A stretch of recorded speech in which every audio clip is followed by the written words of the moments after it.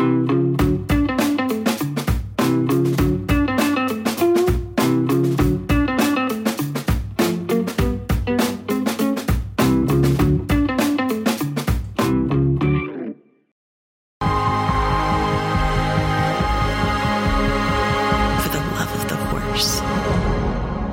generations to come.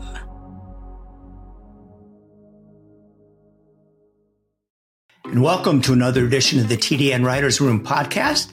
My name is Bill Finley. I'm a correspondent for the TDN, and I also co-host the Down the Stretch radio show with Dave Johnson on Sirius XM Radio. I'm Randy Moss with NBC Sports, singing baritone today. I'm a little bit under the weather, but all systems go. I like that deep, husky voice, Randy. I'm Zoe Cadman with XBTV and First Racing, and delighted to be here on a Tuesday. And we want to remind you that each and every week we're brought to you by our good friends at Keeneland.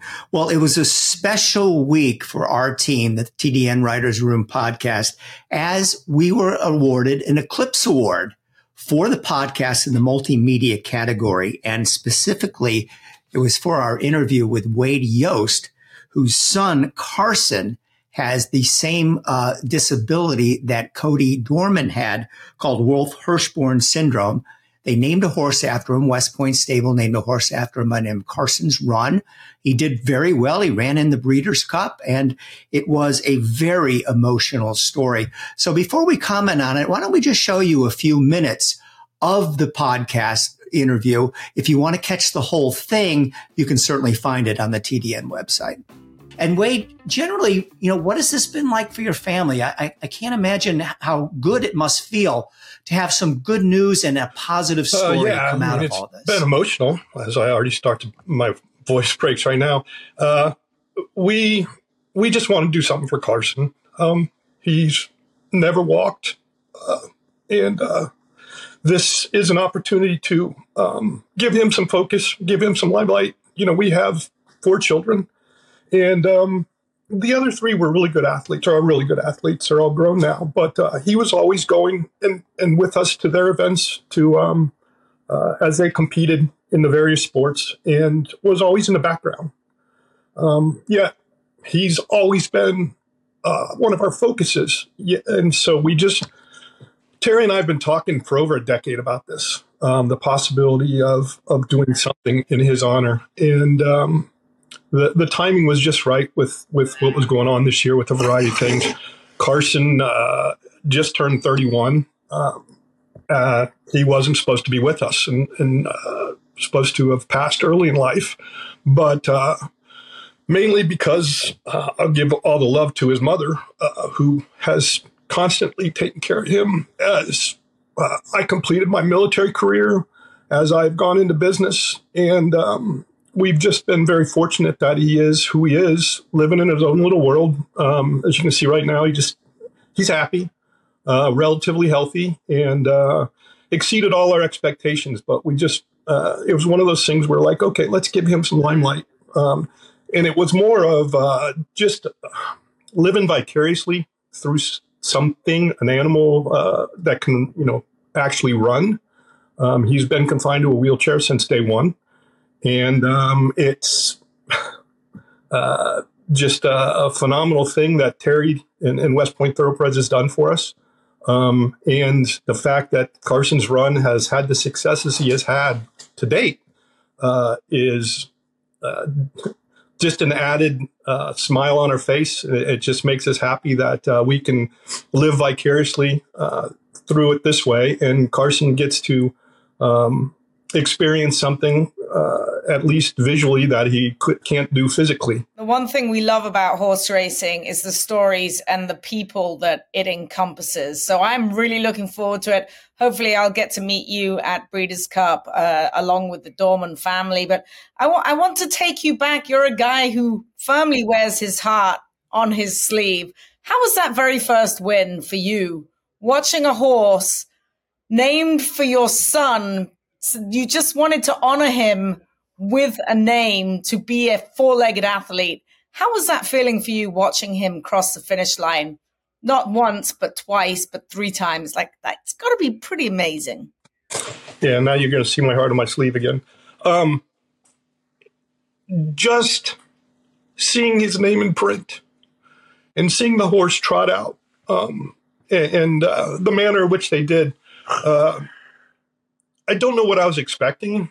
As my wife and Carson were sitting here waiting for it to start, and they got in the gate, and I'll say I was kind of numb at first because you're like, okay, this has already exceeded all our expectations. And then the manner of which Carson's had run the race, and then to see it repeated, for the other two, especially this last one where, Carson's always in the back of the pack. Carson's always the one who's just there with everybody else. And to see him slingshot around the corner and come back and be in the winner's circle, be in second place, be just competing, continues to be overwhelming for me personally. On the scale of importance, Wade, this is pretty far down the pecking order, but I'm just curious. I know your friendship with Terry Finley. Have you been an avid follower of horse racing, or are you now just really getting an introduction into this particular world? I'm just now getting an introduction. I will say that I've followed Terry since the beginning of West Point Thoroughbreds when he first got involved and he left the military. Mainly in the beginning because he made a point to make sure that we were okay. He would ask every time I saw him, how's Carson? And a lot of our friends were very apprehensive in the beginning because he wasn't supposed to be with us. So every time, especially in the military, you see everybody maybe once a year, Army, Navy game, football game, or some event, some reunion. But you don't see him that much because you're all over the world. And so when I'd see him, there was just apprehension. Do I ask about Carson? Wonder if he's still alive. Never with Terry. Terry was always, that was the first thing he asked. He'd pull me aside, and we have this emotional aspect. And that's priceless.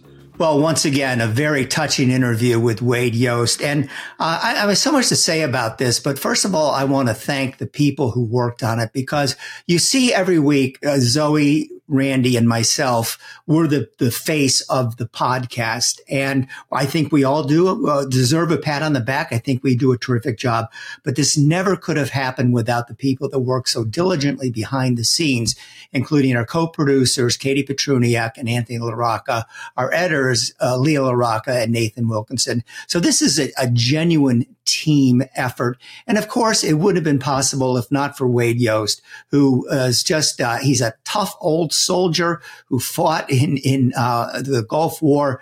But when it comes down to talking about his son, you can see how emotional he gets, and he's a cream puff. And we thank him so much for sharing his story with us and our viewers. Yeah, we're grateful for the Eclipse Award and for the recognition, and we'll accept it enthusiastically.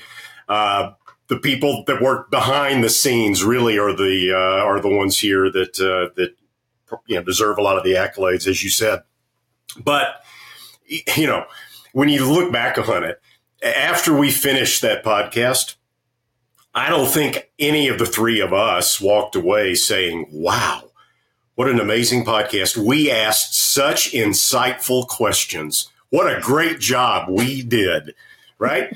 This was all about the subject matter. We didn't get the Eclipse Award for anything the three of us did on that podcast.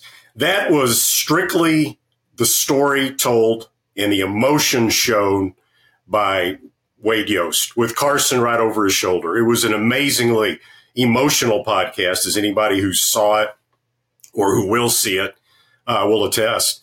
And that's what won the Eclipse Award. That's the Yosts really are the ones that deserve the Eclipse Award, and the people behind the scenes that worked on it. And that's why we all had a conversation when we found out we won the Eclipse Award. And what we're going to do, the right thing to do, is when we get the Eclipse Award trophy, is to send it to the Yost family so they can put it on their trophy shelf, because it's their story that really made it possible. Absolutely. And I would I'd actually like to be there when they receive that trophy, because this story is bigger than all of us, like all of us put together. It just shows you the love of horses and just all of the stories that encompass this great land of horse racing that we all find ourselves in. I mean, I always say that the fences aren't to keep people out, it's to keep us in. And that's exactly what happened. It's all because of the horses. And we wouldn't be sitting here. We wouldn't have talked to Wade and Carson Yost without first talking about the horses. And it truly does belong to the Yost family, this Eclipse Award, and also Carson's Run and all the horses out there that make everything possible. I'm truly delighted to be a small part of it. And we just have to admit that this is bigger than all of us. Want to remind you that the TDN Writers Room is brought to you by Keeneland, and kudos to all those people that went to Keeneland and made it a great, great sale. It was a little bit chilly there, I have to admit, but it got off to the best start in 5 years when 2 mares reached the 7-figure mark in the opening session on Monday. John Magner's 19-year-old grandson, Tom Watchman, took home the highest price mare when he went to $1.6 million for the broodmare prospect and TDN Rising Star Prank on behalf of his grandfather. You know, his blood had to be curling there, bidding to $1.6 million. Cullen's Voyage also sold for $1 million. We'll be right back after this message from Keeneland. At Keeneland, a horse will always be measured in hands. Hands that see, that sense, that speak. Hands that hold our sport to a higher standard. Not for our sake, but for theirs. For the love of the horse, for generations to come. Jackie's Warrior makes his move on the outside. Elite Power on the far outside. And Elite Power gets up to win the sprint. Elite Power is moving clear and going to take the rear dirt sprint by a widening margin. 5-5 all bidding at 875 down or down 900 and 900,000. Elite Power to the front, but Elite Power does it again in the Breeders' Cup Sprint. The TDN Writers Room is brought to you by Elite Power. What's new at Jubbmontt this year? I'll tell you what's new. It's Elite Power, new for 2024. The Breeders' Cup winner and champion sprinter and soon-to-be 2-time champion sprinter. And why, are you asking? Well, I'll tell you why. He ran the fastest Bayer speed figure of all the 2023 Breeders' Cup winners, all of them.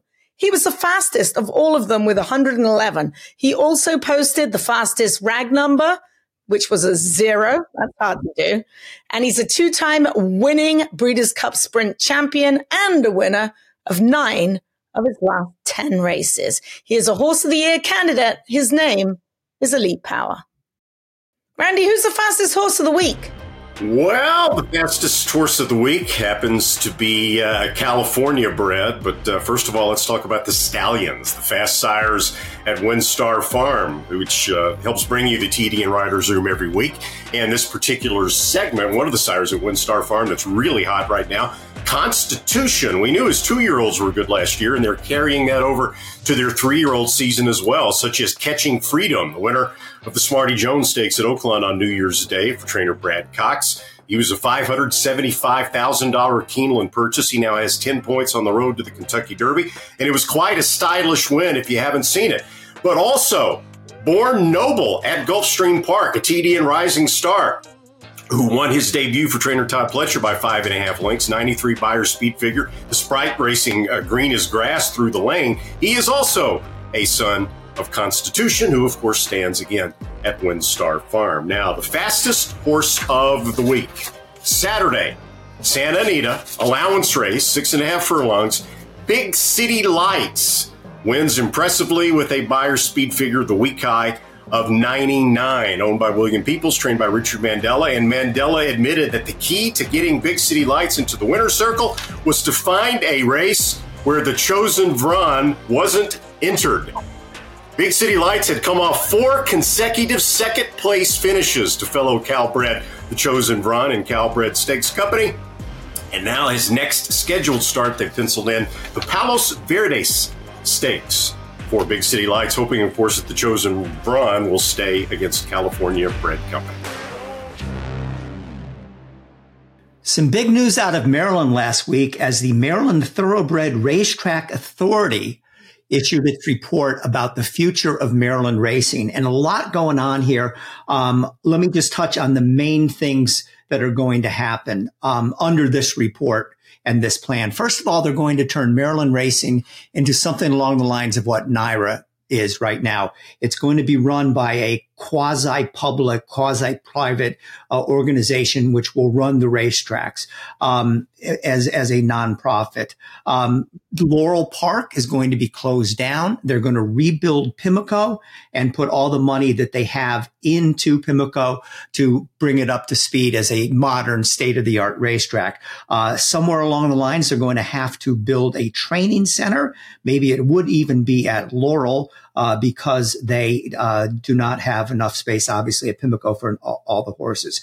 This figures to start in 2025, and then the Preakness will be run at Laurel till 2027. So how about this, Randy? The way things are going now, the 2025 Triple Crown will be the Kentucky Derby at Churchill Downs, the Preakness at Laurel, and the Belmont at Saratoga. How about that? There's $400 million available, which was made available several years ago for a restructuring of the Maryland racetracks at the time that they were looking to build Laurel as the main track going forward.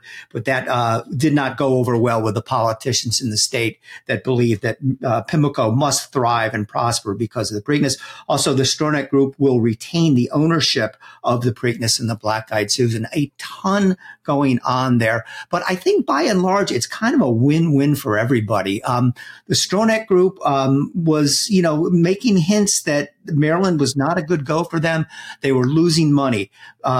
Pimlico was in terrible condition. It needed to be updated. And we needed to fix many problems going forward in Maryland racing. I think the horsemen should be happy with this deal because it guarantees a safe future for them. But we're going to see a Maryland racing operation into the future much different than what we see today. And Randy and NBC, book your tickets to the Laurel Inn or the Holiday Inn outside Laurel for the 2025 Preakness. Right. If this all comes to pass, we think it probably will, but there have been other plans that were offered that didn't come to pass because of budgetary reasons, politics, whatever. I think it's kind of fun to recap something here.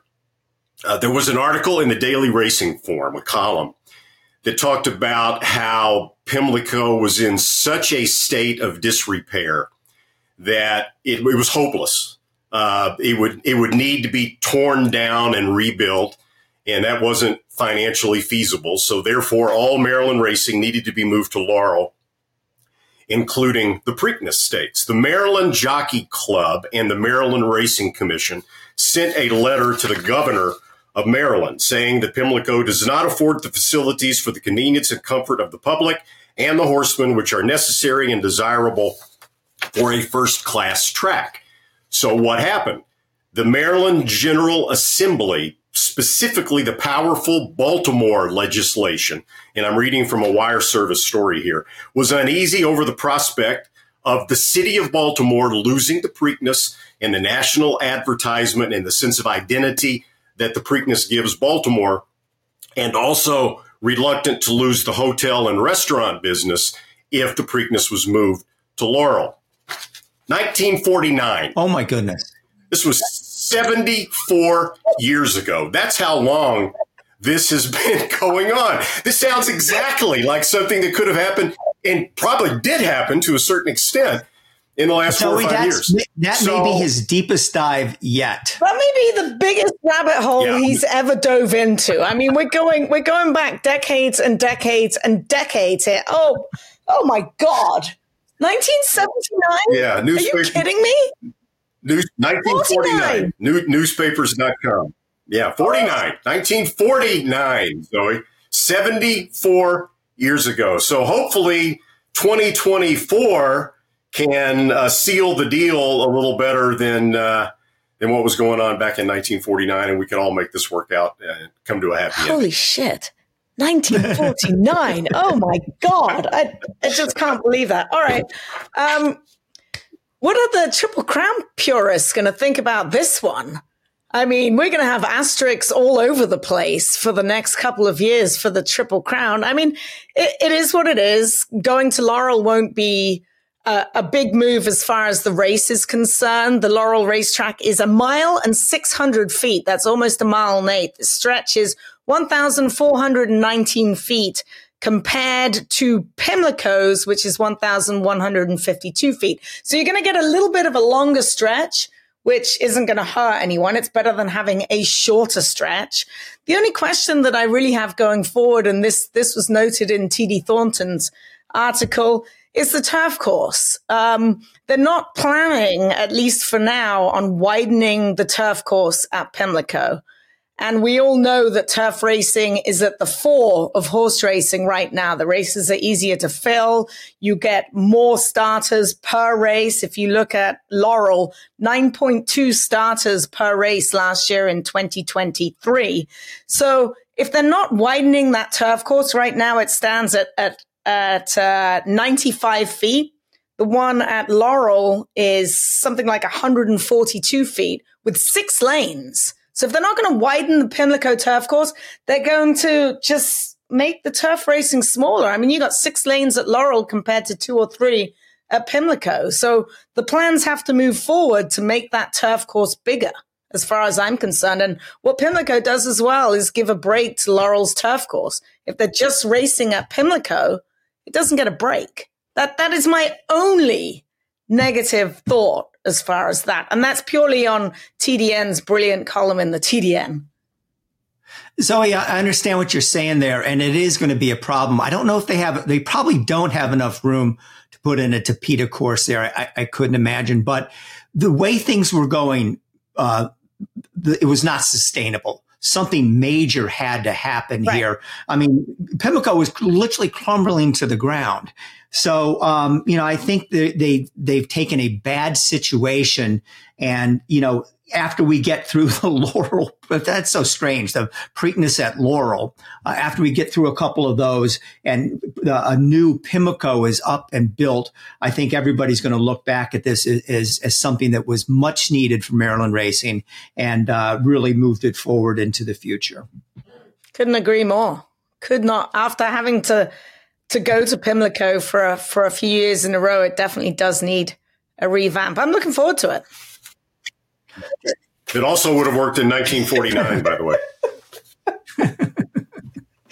All right, Mr. Deep Dive Rabbit Hole, Randy Moss. TDN Writers Room also brought to you by the PHBA, the Pennsylvania Horse Breeders Association.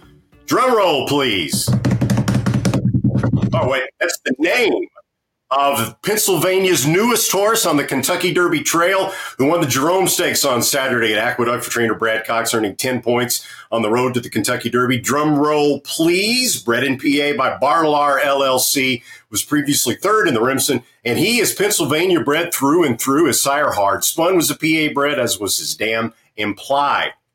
Now, let's give kudos to the first, second, and third place finishers in the just concluded 2023 PA Sired PA Bred Stallion Series that wrapped up December 27th at Parks. First, Aoife's Magic, bred by Mones Hill Farms. Second, Notice of Action, bred by Brian Minnick. And third, Jody's Ruby, bred by Gilman Hallenbeck. They earned their trainers $25 grand, $15 grand, and $10 grand, respectively. Now, for this coming year, the series will continue with a couple of minor tweaks. It'll still be 6 races. The first 4 will be for 2-year-olds. Then they'll carry it over to early 2025. So you'll get 2-year-olds and 3-year-olds in that 6-race series next year. And also the series will be 6 furlongs and 7 furlongs only.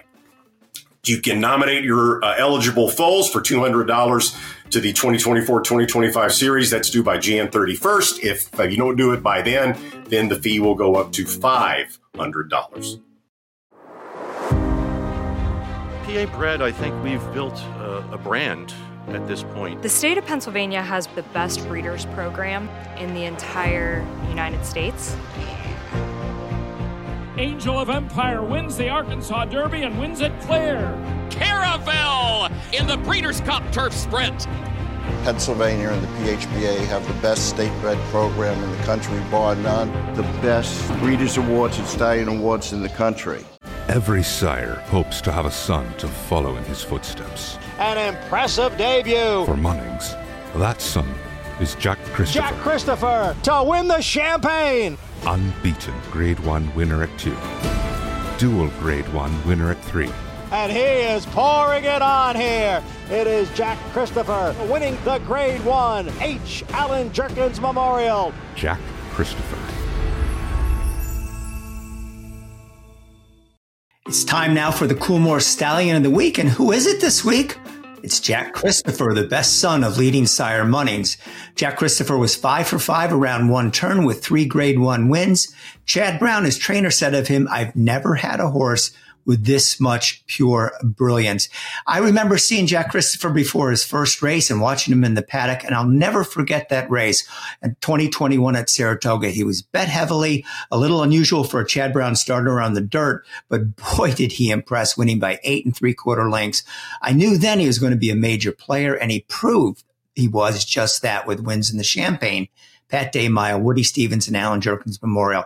Everything about him suggests he should be a terrific sire. Zoe, I know you were obviously impressed with him also. Yeah, and his very first start. And talk about keep it in the family. He now joins his sire at Coolmore, Munnings. So not only did they have Munnings, they have Jack Christopher as well. And, we spoke about Elite Power earlier in the show. The only horse to beat Elite Power this year is Gunite. Do you know who Jack Christopher beat when he broke his maiden? Gunite. Do you know who he beat when he ran in the Champagne? Gunite. I mean, looks like a no-brainer to me, doesn't it? So here's a shocker. Our Green Group Guest of the Week brought to you by the Green Group, our longtime TDN Writers Room sponsor, a tax accounting and advisory firm specializing in the thoroughbred industry and designed to save you money on your taxes. And we welcome in now the Green Group Guest of the Week, and it's Michael Blowen from Old Friends. He's been the man in charge there for many a year, and a surprising announcement came out last week. Michael is retiring and stepping down after so many years of good work, working with some of those old pros that he has come into Old Friends. Michael, why are you retiring? What's up? Well, Bill, you get a certain age and you can see the finish line. It's like you turn it for home, you go, oh, there's the finish line. So you better figure out, what's going to be happening, what you can do to make it a little better. And so I started looking for somebody a couple of years ago to take over, and I could never find the right person. And then I ran into John Nicholson, and I would probably still be doing this if I hadn't run into John, because John was the perfect person. And I thought, boy, oh boy, if he'll do this, it would be great. And people who know John know that he ran the Kentucky Horse Park for a long time. He loves the horses. He's really well respected in the thoroughbred community and the horse community around here.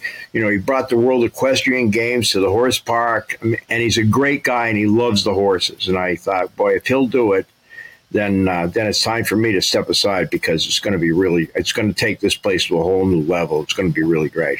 Well, Michael, it's amazing what you've done for the horses and for the industry. When you started this project way back when, what did you have in mind? You couldn't have envisioned that it would get to where it is right now. How did all this ball start rolling to get Old Friends to where it is at this point? My wife, Diane White, she was a very good columnist for years at the Boston Globe. People always used to say, I love your wife's column, and I remember your reviews when I was working there. And but they loved her, and we both took the buyout at the Globe at the same time.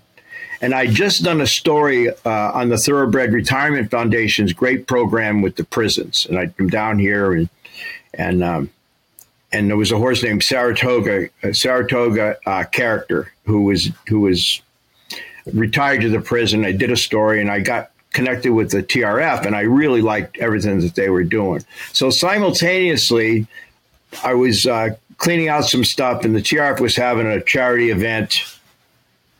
So I had some stuff like, glove Jack Nicholson wore as the Joker, and I had some stuff they could auction off. And so I brought it up, and it was the time of Point Given's Belmont. So as a retirement program present to myself, I gave myself a trip to watch Point Given Belmont. And the night before we had dinner with the TRF, I had dinner with the TRF people, and somebody, it could have been Angel Penna Jr., it was somebody who had too much wine to drink, I know that, offered me the job as the operations director for the TRF. And I thought it was a big joke and not much. And then the next day they reiterated it. So when I went home, I said to Diane, I said, there's this thing. I might have this offer to, go to the TRF. I said, that'll be fun. She goes, you've never done anything like that. I said, I know that, but what do we have to lose now? We're retired. We got the buyout. We got our Social Security. Our parents died. Our son lives in Australia. I mean, let's try it. And if we don't like it, we'll just come back. And then I came to, I decided to take it, and we moved here. Oh, she did say to me, she says, well, I'll go with you, but only under one condition. And I said, what's that? And she says, well, when I leave you, you won't come looking for me. but she's still here. And that was 20 years ago. And then everything that we built on Old Friends is stolen. So I stole the name from Barbara Livingston's book. Now they think that poor Barbara's book's named after our farm. But anyway, we stole that. Then I went over to the horse park. Years ago, I went to Memphis to interview Jerry Lee Lewis. And on the way back, I stopped in Lexington because I wanted to see Bold Forbes and Forgo, who were at the horse park. So we stole that idea. And I thought, when I was around the movie stars, I really didn't get that excited about it. But when we're around these racehorses, I just really get excited about it. I just think that they're amazing athletes, and I always thought that. And I was that way around these horses the way a lot of these people were around movie stars. And so I thought, if we did something like they're doing at the horse park and opened it up to more people, that would be good, because, the crop of stallions, I mean, what do you do with a retired stallion? So the idea was, when I first started it, after working and learning everything from the TRF, thank goodness, learning a lot, I did that for a year and a half. But then when that ended, I decided, I'm going to try this and see what happens, and see if we can't attract some visitors and make it into a tourism destination. Because, all the really great places that retrain the horses, like New Vocations and Rerun and all of them, and the TRF, I could never do anything like that because I don't know how to do any of that. But I do know how to feed them carrots, and I do know how to feed them Mrs. Pasture's cookies, and I do adore them. And so I said, there's got to be a little spot in there for that. And then we started to get horses, and started with a horse that was left, actually, at the Fasig-Tipton stale. And we were going to get stallions, but the first horse we ever retired was Narrow Escape, which is a great name because she was left at the sale at Fasig-Tipton. And Wendy Rice, who was running it at the time, called me and she says, Are you started yet? And I said, well, I don't know. What do you got in mind? Because we hadn't. And she said, well, they left this horse here named Narrow Escape. And I thought, wow, what a great name for our first horse. So we took her, and then it started to grow, and it started to grow. And then the unfortunate news about Ferdinand, dying over in Japan came. And so we started working on getting horses home from Japan. And that worked out really, really well. And now they have an Old Friends in Japan. And their logo's better than ours. Their farm's nicer than ours. Their program's great. They have more money. But now they have it. And so now we're working on getting horses home from Korea. So we just brought Any Given Saturday home from Korea, and he settled in very, very nicely. So the whole thing is not as so much of my vision at all, because I didn't ever envision it like this. I mean, not in my wildest dreams that I think I would end up with Silver Charm in my backyard. It's like people say, don't you go on vacation? I said, well, when I worked, I needed vacation, but I don't need one now. I go away for 3 days. I get to stay for free at Ann's Washington Inn up at Saratoga. I could stay there for the whole meet if I wanted to. And yet after 3 days, I get homesick and I got to come home hang around with these amazing horses, and they've certainly taught me a lot over the years, and I'm so grateful to them. I mean, they're the reason that all this is going on. Anyway, it's so much more than I could ever have imagined or envisioned, and it taught me that in so many ways that the art creates the artist. It's not the other way around. It just gets bigger, and you're kind of reacting to circumstances and reacting to horses. And I have a horse here, Bill. I have a horse here that I claimed for $3,500 at Finger Lakes in 1999 on Mother's Day, and he's still with me, named Summer Attraction. So we have everything from Silver Charm to this horse I had all these years ago, and everything in between. And I mean, I'm so excited because now I got Silver Charm in my backyard, and I have Red Knight and Channel Maker in the same paddock in the front yard, and they ran against each other 8 times over their long careers. They retired completely sound. They were really well taken care of, and they became friends in about 30 seconds. And they play every day, and they eat together, they drink together, they roll around together, they play halter tag together. They just adore each other. They look the same, and it's just I had never lost a feeling of what a thrill it is every day to wake up here. I really haven't. It's just fun. So All right. cool. Well, come on. Let's have it. You're not retiring. We know you better than that. There's no way you're going to close the door on that. Disappear. Well, I'm going to try and stay out of Zoe. I'm going to try and stay out of poor John's way as much as possible, and let him do the job. But yeah, I'm going to do tours, and I'm going to feed the horses carrots. They'll have to drag me out of here. I told my wife when I die, you know, the house where we live in, we have a great house here, and the backyard is we have 2 cemeteries. And I told my wife when I die, get me cremated, throw my ashes out the back, just don't put my lifetime earnings on the sign.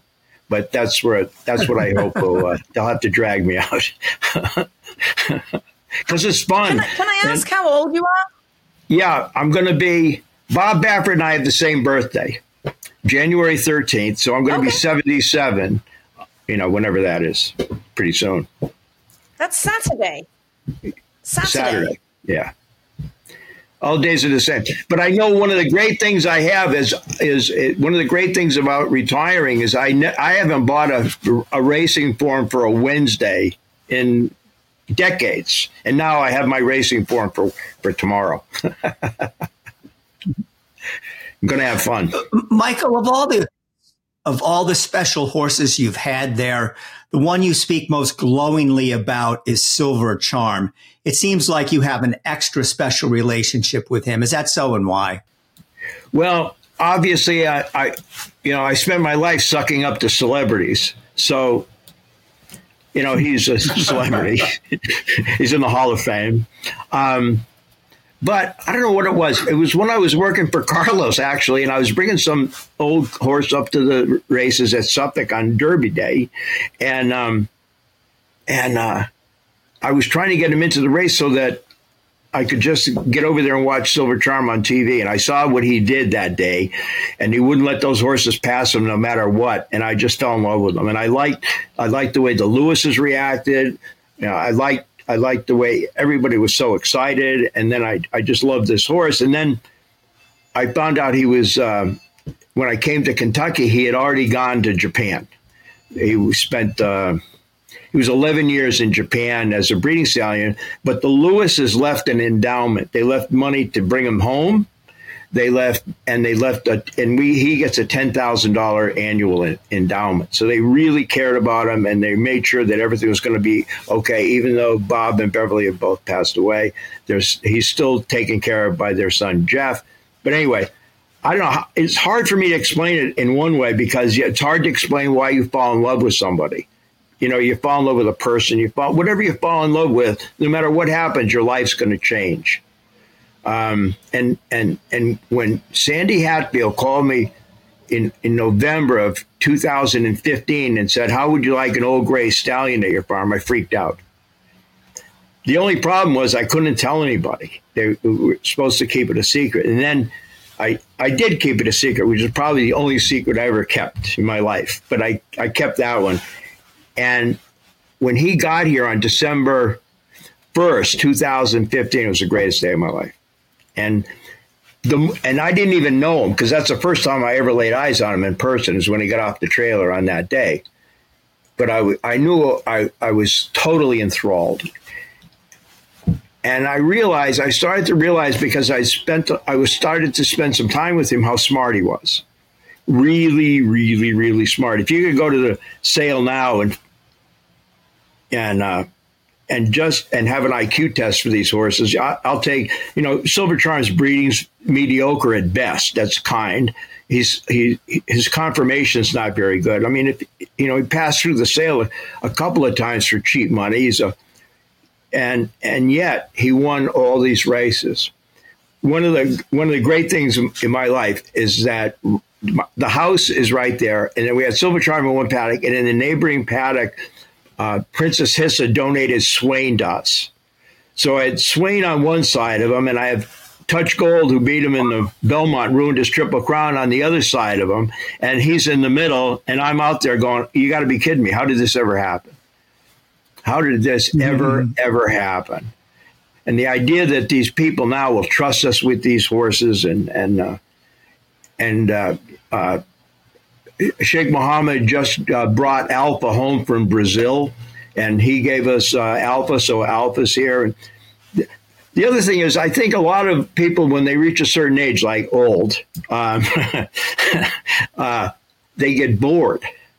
They're just bored. They just don't have anything to do. And I told Diane when we moved here, we're going to die of something, but just two things we're not dying of: shoveling snow and boredom. And so far, both of those things have been true. We're still alive, and we'll probably pass on to something else, but it won't be boredom. Too exciting. So if I've got my math right, Michael, Silver Charm just had a pretty important birthday on Jan 1, right? I think he turned the big 3-0. Well, yes. His actual birthday is on February 22nd, the same as George Washington. And there's a lot of parallels. But anyway, he's 30 years old. He slowed down a little. Wow. He says, I've slowed down a little too. But he's doing good. He knows how to take care. Again, he's very, very smart. He knows how to take care of himself. And the only thing I tell the people that work here, and we're really fortunate, because after 20 years, we finally have a team that's going to win the World Series. We finally put a team on the field, but there's no weakness at second base. It's just the people that work here, both in the office and on the farm, are like, it's 100% perfect. And that's another reason that I'm not at all worried about stopping doing whatever I do.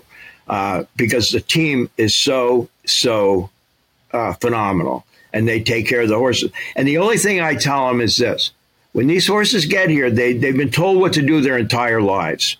Some of them have come from racing and breeding careers. Some have had racing careers and careers in eventing and all of that. But they've always been told what to do. And when they come here, we have to find out what they want and let them tell us what they want. And it sounds kind of facile to say that, but it's absolutely true. Like for Silver Charm, he doesn't like getting petted, and he didn't like the cars at night with the lights. Other than that, everything was fine. You can lead him around with dental floss, and he'll be fine. Those are the two things, and those are the only two things.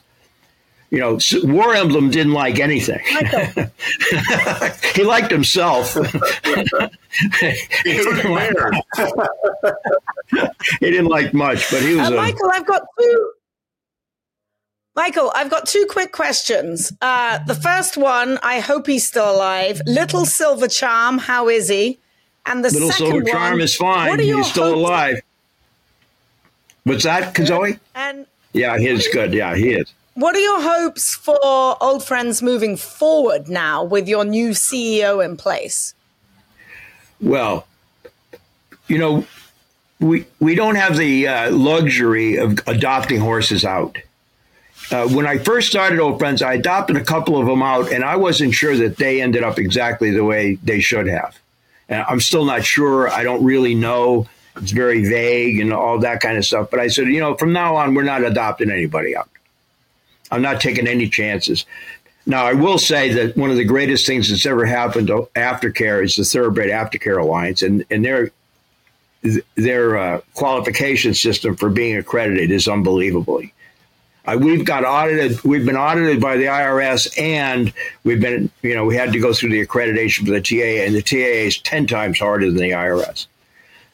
So I think that the idea of having horses that can go from, I think that's a great safety net. But I just fall in love with all these horses, and we take all the horses unconditionally. So people are under no financial obligations to take them. If we take the horse, their only responsibility is getting the horse to the farm. And after that, we take care of everything. And we've been very lucky. I mean, we're just down the road from Rood and Riddle. I mean, Game on Dude, I think the idea that we're so close to Rood and Riddle saved Game on Dude's life when he had to get colic surgery, because he's in the trailer and off there, and it's 14 minutes, half an hour from the time you notice that there's something wrong till the time he's in the clinic's a half an hour. We've just been very fortunate that way. And I really pride this farm on that they get health care as if they're going to the Derby. Well, Michael, we want to thank you so much. This has been a delightful discussion, and we really appreciate, and I speak for the whole racing industry, all the great work you've done with these old pros. And it's even when Michael's not there, you got to go visit old friends, because it's a very, very special place. And you too can see some of these heroes of yesteryear. Michael Blowen, thanks for being the Green Group Guest of the Week. Thank you, Bill. Thanks, Randy. Thanks, Zoe. Thank everybody. Just come visit these horses. I think you'll have a good time. And if you don't, I'll give you your money back. As the Green Group Guest of the Week, Mr. Michael Blowen will receive a free 1-hour tax consultation from the Green Group and Lynn Green. For more information on how they can save you taxes as well, you can visit www.greenco.com. Are you paying too much in taxes? The Green Group can help. There's a reason the most successful owners, breeders, and horsemen select the Green Group as their tax advisors. They save you money and share successful strategies. Over the past 40 years, the Green Group founder, Len Green, has owned and bred some of the best racehorses in the history of the sport, like Eclipse Award-winning champions Jaywalk and Wonder Wheel. His DJ stable competes at the highest level and has received the game's most prestigious honors. Len Green's in-depth, hands-on industry knowledge, combined with cutting-edge tax-saving strategies, has produced positive results for his clientele and has made the Green Group the top-rated accounting and tax firm in the thoroughbred business. For a confidential and complimentary consultation, contact us at 732-634-5100 or visit our website at www.greenco.com. The Green Group, proven strategies to save you taxes. So the Santa Anita meet is well underway. What's going on at Santa Anita, Zoe? First things first, what do you have for us? We had a couple of great stakes this past weekend, of course. We'll skip on Muth and the San Vincent for a moment, but we're going to touch on Dick Mandela and Copion, who I caught up with just a couple of days ago. Here's First Things First.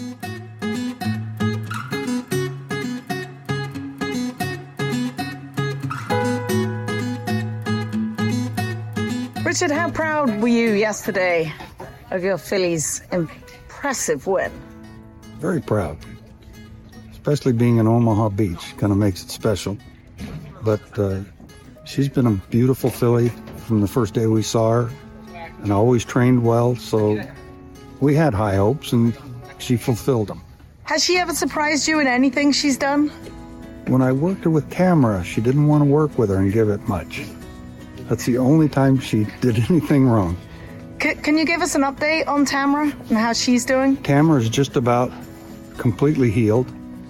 She had a little crack in her splint bone in a hind leg, and that's just about perfectly healed, and probably be back starting to train in a couple weeks. And as far as Copion is concerned, she's already... People are talking about on the road to the Kentucky Oaks. She picks up 10 points. Would you just assume to go the regular route with her? I'm not sure what regular is. But she'll probably run. We'll find a 2-turn race next time. All right, and talk a little bit about Omaha Beach and how proud you are to train some of his progeny, his first graded stakes winner yesterday. Yeah, very proud. frustrated I didn't get enough on. There's still time, Richard. There's still time. There you go. You've mentioned before he's one of your favorites. Can you just expound on that? No, just temperament, class, looks. He had everything you need. Thank Ability. you.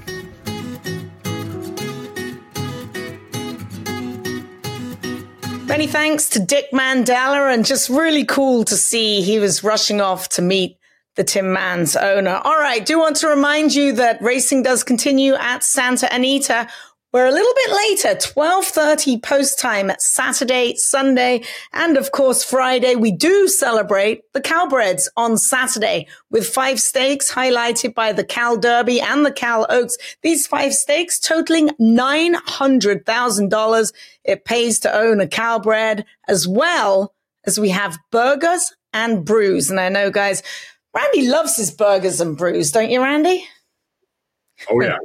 Oh, yeah. Put a little green chilies on the burgers. Maybe have a margarita ready on the side to go with your brew. Oh, yeah. Margarita on the side of a beer. Wow, I'm impressed. So how about Copian winning the Santa Ynez? So, I mean, obviously she looked extremely impressive, but there is a big but here, 4-horse field. What do you think? Well, she can't help who she started against. And I made a big case for Fazer last year, and that came back to bite me in the bum a little bit later on in the year, but that's okay. She's a good filly. I know that Jessie Piper was getting on her earlier in the year, and she actually came to me in the spring, was like, there's this filly over there. I don't know who she's by, but she's the real deal. And she's been on enough to know, and that is Copian. She's bred to be a good one. You know, she's a half sister to Amy's Gizmo and Amy's Flatter. She's out of a Sovereign Award winning Broodmare of the Year. So that doesn't hurt. She's out of a Victory Gallop mare.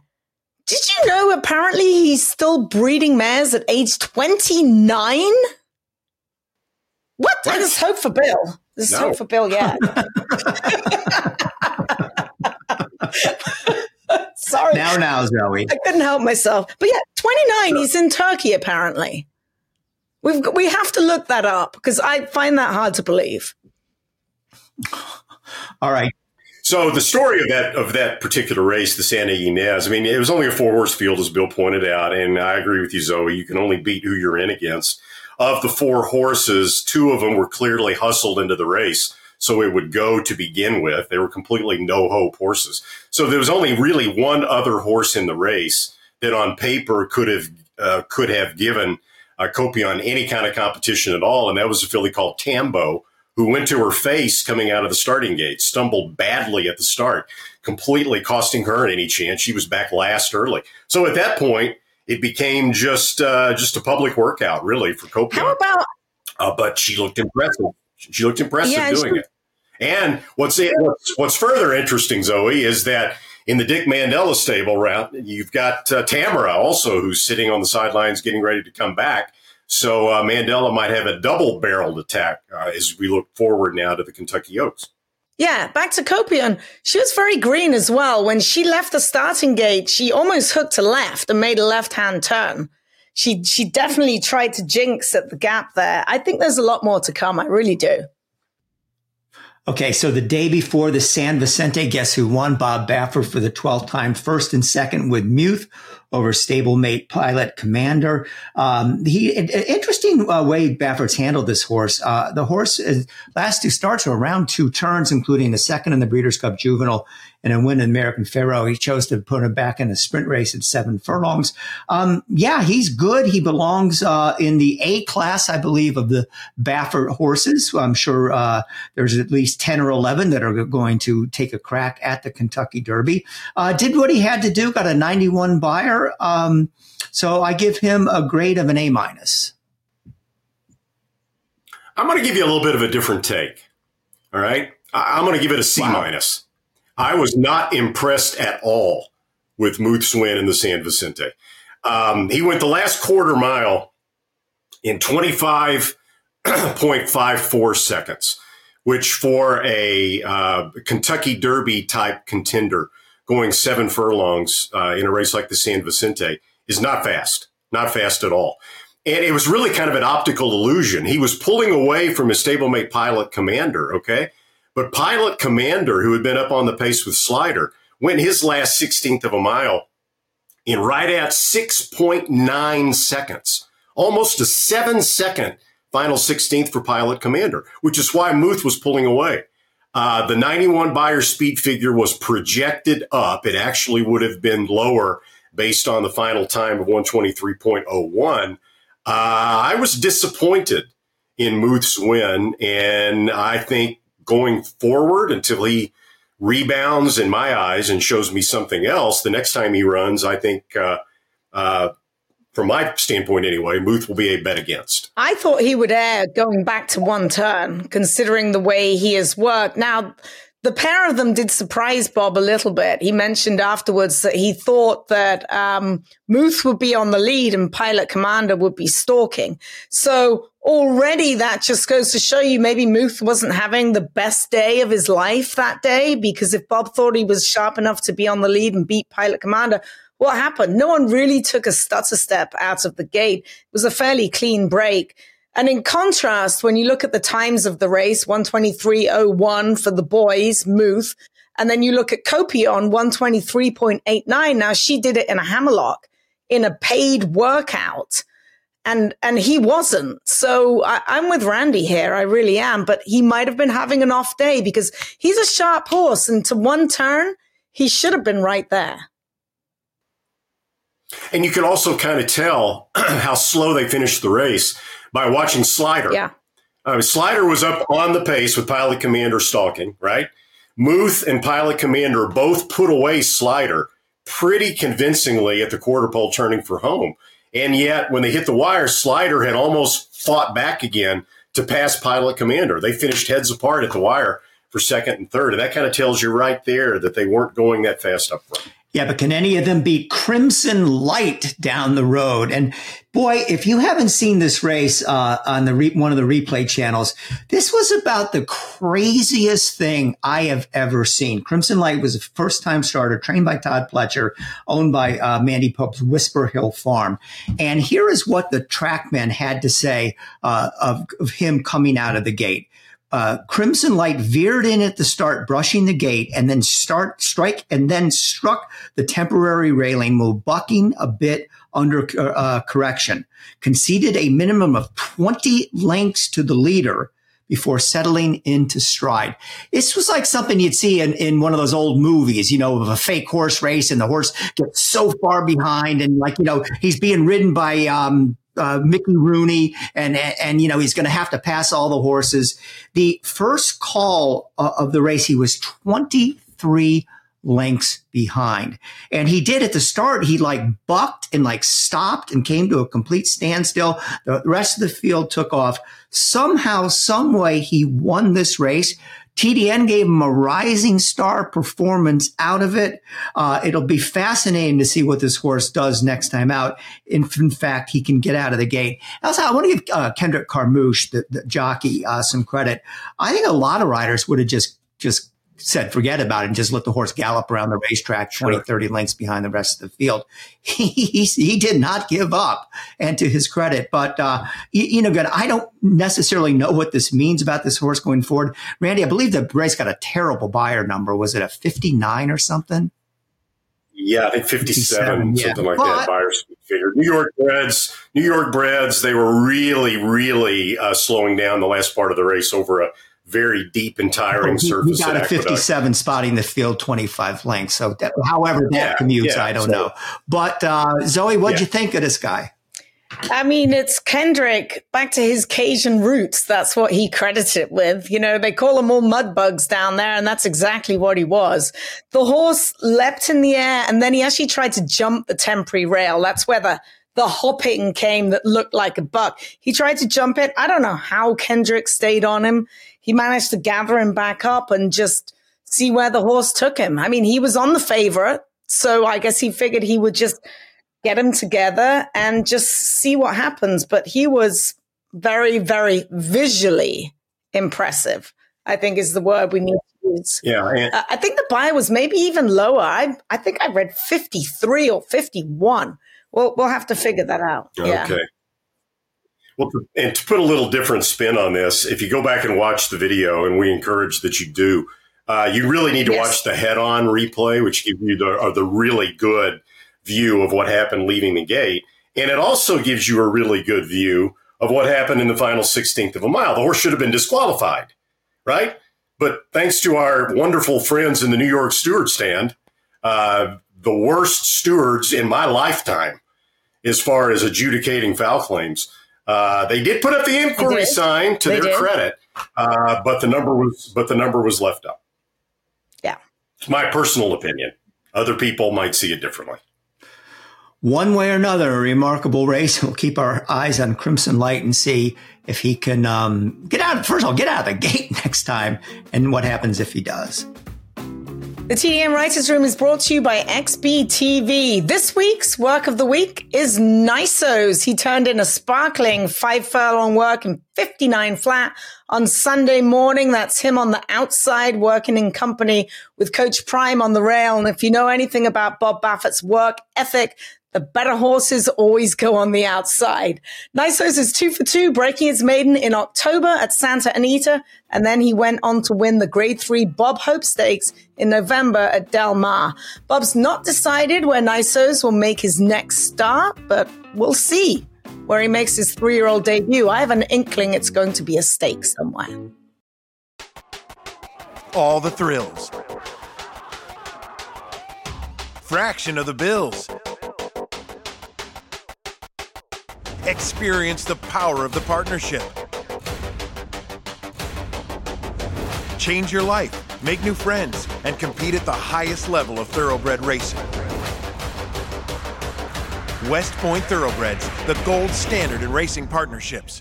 Visit westpointtb.com. The TDN Writers Room also brought to you by West Point Thoroughbreds. West Point picked up its first win of the year with Cavu at Gulfstream Park, Sunday's first race. And they also had Slider, who we talked about, was a nice third in that San Vicente. Now, going forward, West Point could have 3 horses in Triple Crown prep races coming up. They may give Slider a chance to carry his speed around 2 turns for the very first time in an as-yet undetermined prep. They also have Scatify, who, like Slider, is trained by John Sadler. He's the son of Justify, who looked good at Los Al breaking his maiden.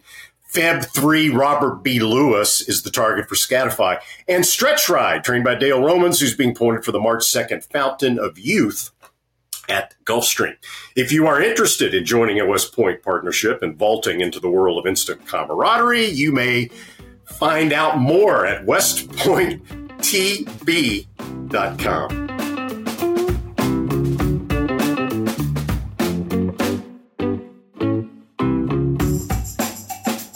All right, guys, that's a wrap on this week's show. I want to thank my partners, Zoe Cadman, Randy Moss. I want to thank our co-producers, Katie Petruniak, Anthony LaRocca, and our editors, Aaliyah LaRocca and Nathan Wilkinson. And guys, we're Eclipse Award winners. Woo! Randy's top 2. Randy's Lucy. top 2, just so you know. Randy gets 2 this year to add to his mantle. Oh, that's right. NBC won the award for the Breeders' Cup. So they have a pretty nice Eclipse Award trophy collection going on there. No doubt. Well deserved.